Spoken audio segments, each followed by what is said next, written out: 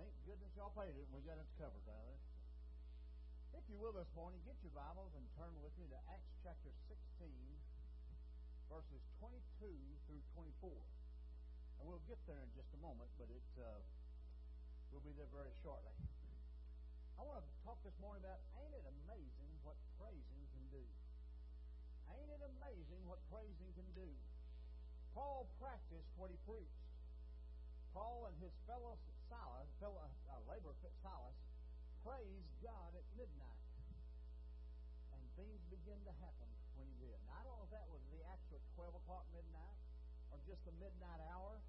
I believe it's just the midnight hour myself, just the area of midnight, because there's so much things he brings out in this passage that is so good for us. I'm going to ask if you would to stand with it as we read Acts 16, verses 22 through 34. Listen to these words as we go through them.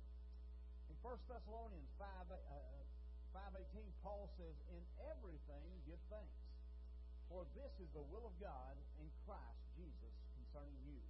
Now let's read the passage we have, 16, verses 22 through 34, if you will.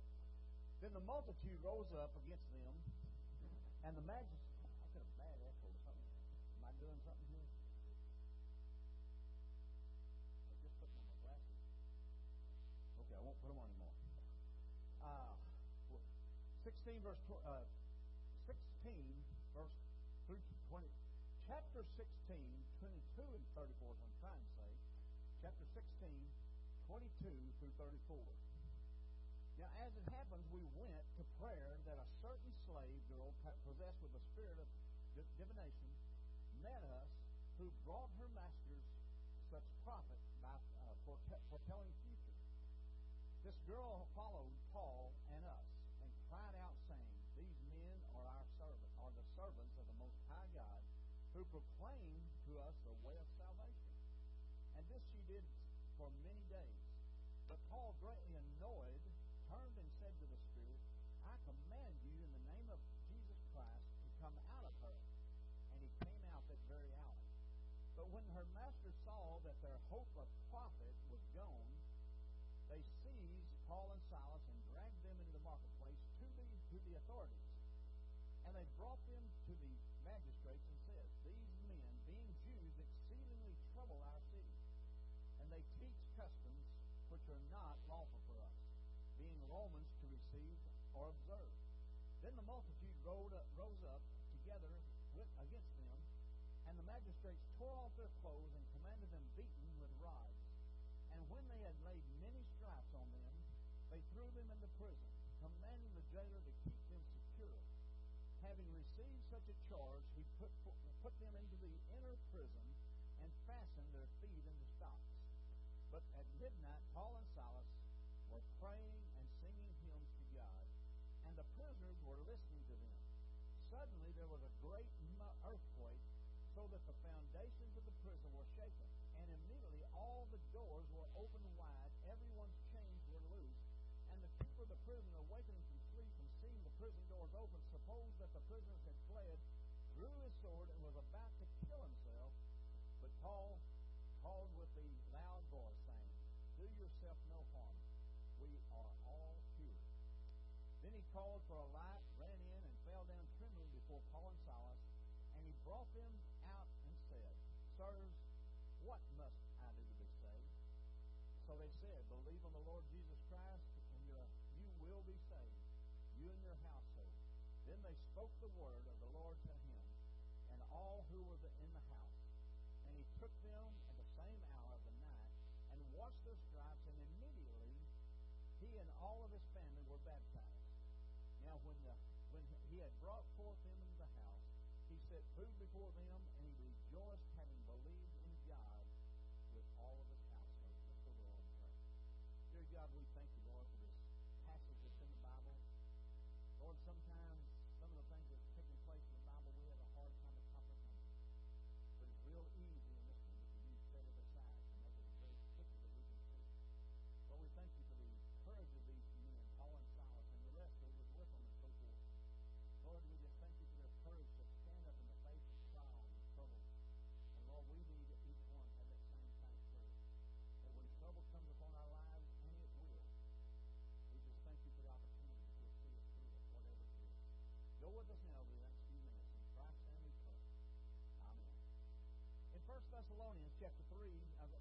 chapter 5, verse 18, Paul wrote, "In everything give thanks, for this is the will of God in Christ Jesus concerning you." Now, I'm not going to ask you this morning, but how many of you, when you have bad problems in your life, and just things aren't going good for you, and nothing's going right, and you've lost your job perhaps, you've lost some money and some things, just all kinds of things that can happen. How many of you thank God for that? Well, I don't either. But the Scripture says here very plainly to each one of us, in everything give thanks. He didn't say the best things that happen to you, give thanks. He didn't say some of the things that you do, give thanks. He said, in everything give thanks. Now, we've been fighting around my house for the last couple of weeks, or at least Judy has, of getting the flu bug that's going around, or whatever it is. I'm not sure what it's called this year, but it's got something. Are we supposed to thank God for getting the flu? Yes, we should. We should. Thank God for the medicine that cures the flu, or whatever it may be. Or for feeling better one day than it did the last day. Now, I don't know how it is around your house, but when Judy got sick here a week or so ago, I mean, she laid on the couch most of the day with a blanket wrapped around her, and our temperature was 94 degrees in our house. I don't know if that's the way everybody does it, but she does it that way. But I better get off that before I get in trouble. But anyway, it's easy to praise God when it's light and you can see. They had been walking down the center of God's will for their lives, and where did it land them? In jail. Now think about that a moment. They were doing nothing wrong but what God had told them to do, and they find themselves in the middle of a jail. And just in case you're not aware, the jails we have around here nowadays are almost like a motel room compared to what they had back in these days. In fact, most of the jails, if they didn't have people from the outside bringing them food, they had nothing to eat unless they could barter for it inside the jail. So it was a totally different atmosphere. But it's in this context that God writes, in everything give thanks. For this is the will of God in Christ Jesus concerning you. When there's no ill health and no difficulty, you can praise God at the midnight hour. It's pretty easy. There's those days when trials come, when sickness comes, when heartache comes, when loss of a family member comes, whatever it may be. It's those times that, at least I do, and I think a lot of us do, begin to wonder, God, why did you do this? Why did you do this? What did you do this to me for? Was really my first answer. Is that God brought it into our lives for a reason. This is what happened in the life of Paul. These two men of God, Paul and Silas, had been preaching the Word of God, having success, seeing souls come to Christ. I mean, everything was going good. They were having revival. And all of a sudden, this calamity hits, if you will. They were put in the innermost prison where the light could not be seen. And the stench, you had to know, was miserable down there. I mean, it was nothing but basically a hole in the ground, and all the smells and everything else that going. It had to be a horrible place to even go down there to. They were put into stocks where their limbs were stretched out, probably out of the sockets of the shoulders and the arms. There they were in the darkness with rats running all across their feet. The Bible tells us this is their reaction. Look at verses 25 through 31. Let's read this passage real quick. Verses 25 through 31. Having received such a charge, he put them into the innermost prison and fastened their feet into stocks. Now, if you're not familiar with what a stock is, it was a round clamp they put around the wrist and the ankles of the soldiers. If they had done anything wrong, it was a very torturing because they had them stretched out all day and all night long. You couldn't get any sleep. You couldn't get comfortable. There's nowhere to go that you can feel comfortable. But that's where they were. But in this time, it may be midnight in your life today. So no, it's bright and sunny outside. That's not what we're talking about.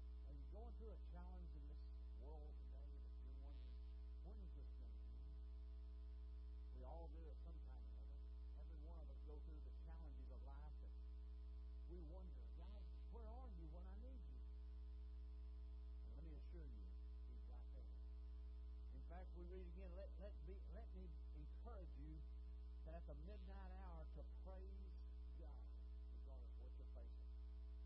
Praise Him.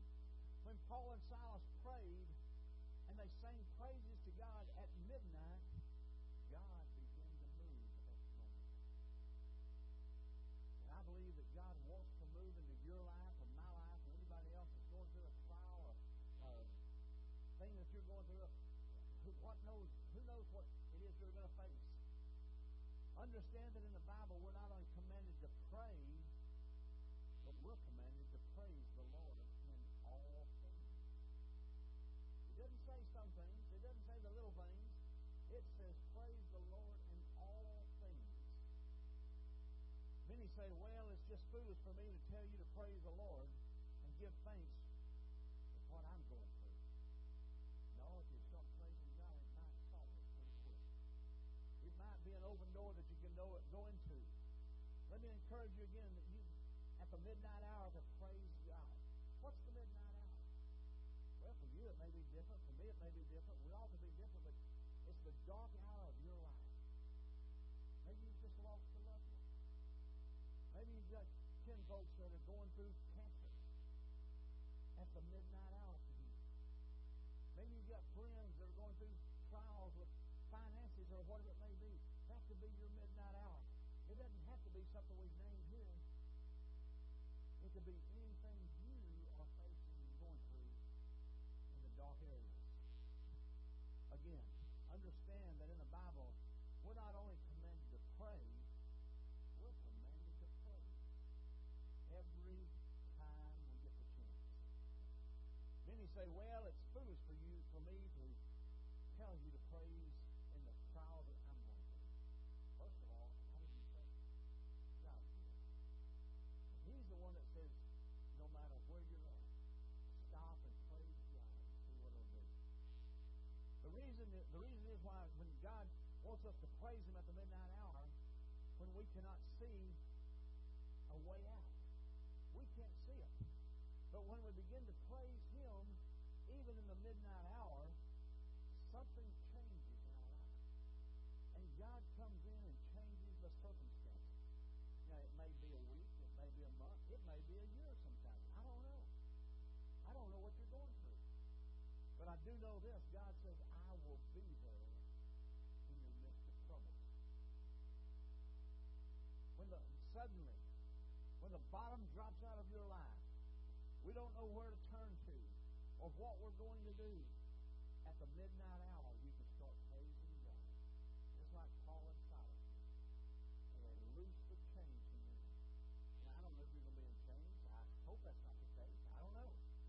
Praising God at midnight will recognize the sovereignty of God.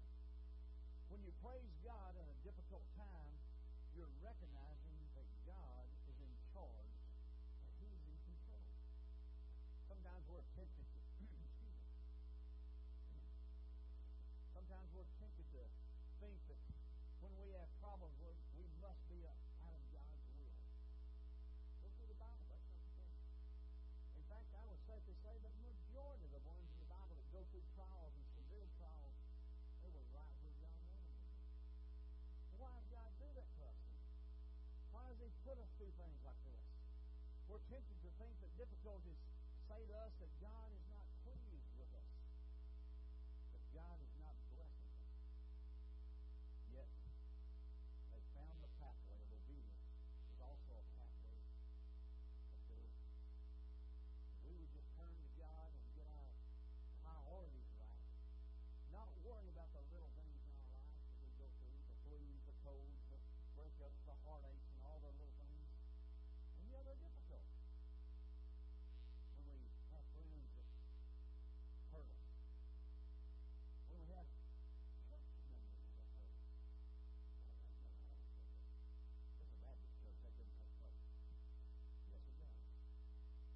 It happens more than we know. We sing that old chorus, Our God reigns. He does. When we praise God, that's what we're acknowledging.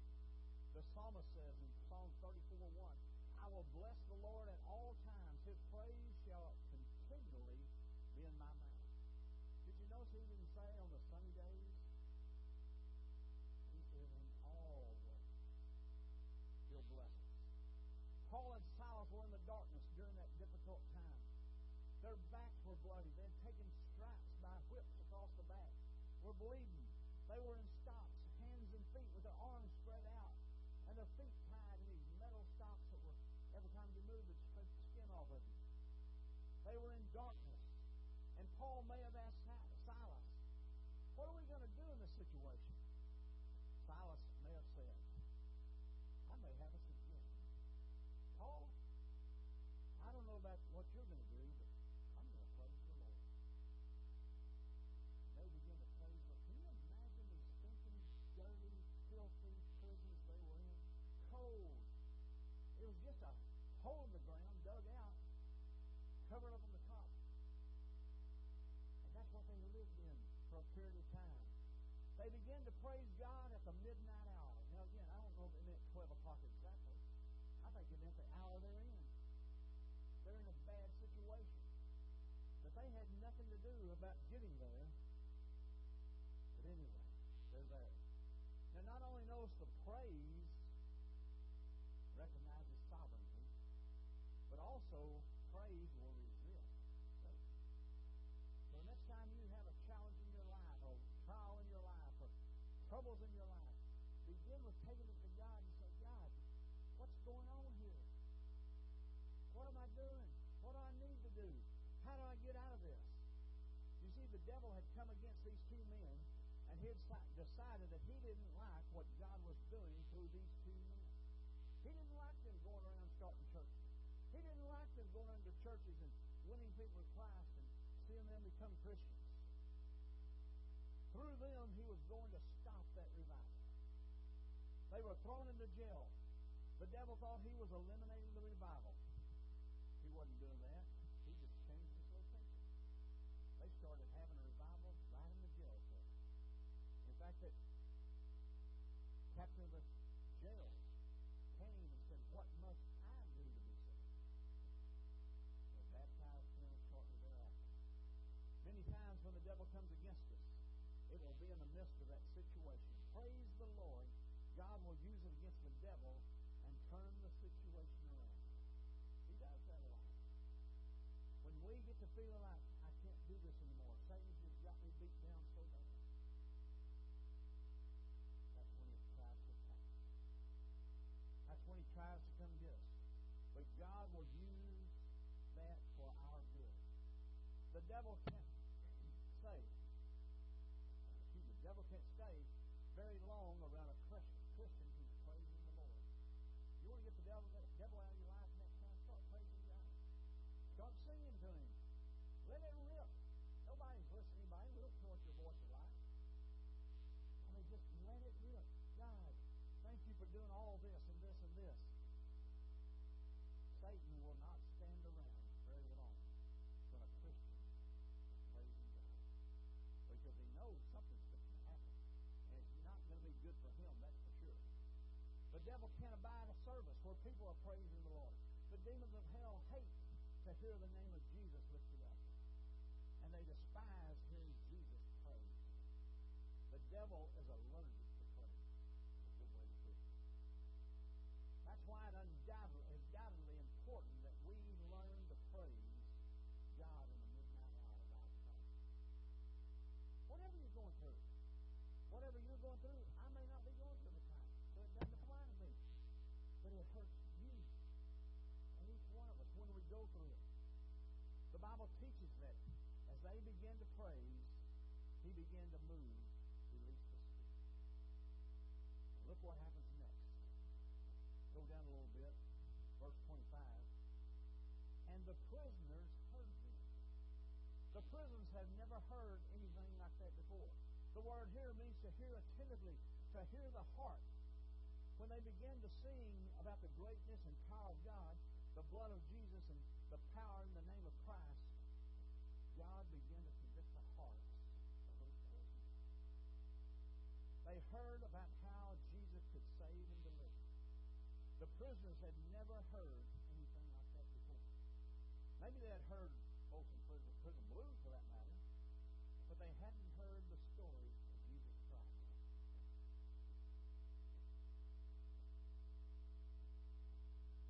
The chorus of it, if you will. this is what the Christian concert was, one of the first Christian concerts ever in. In that prison cell. The two men. Well, I'm sure there's other prisoners there too. The two that's reported here. It was like the Gaither Quartet, only Paul and Silas. The text states in verse 26, so that the foundations of the prison were shaken. That's some powerful prayer. So that the foundations of the prison were shaken. Can't you imagine what those other prisoners and people must have thought? God began to shake that place because his men praised him at night. The people that he loved were in that prison. And they were going through trials. They didn't know why that they were there. But all of a sudden the foundations began to shake. When you do that, God will begin to shake the foundations of hell, whatever you're going through. He'll get a hold of it, begin to shake it. And he will let you know that you're covered behind him. The blood bought him. Praise releases power in the Spirit. He could put those men in stocks. He could torture them, not beat an eyelash. He was tough. He was a man's man, if you will. Not the kind of man who came to Sunday school on Sunday morning service. This is not the kind of man that you'd want to reach through ordinary methods. It was going to take a crisis in this case. There are so many people who want to reach, but it requires trauma for God to reach them. It requires something in their life to change. Something has to happen. Some people are so hard-hearted, they're not going to turn to God for anything you say. They're not going to do it. It's got to be God getting a hold of it. And maybe there's a time in their life when the crisis in life will come, and it'll get their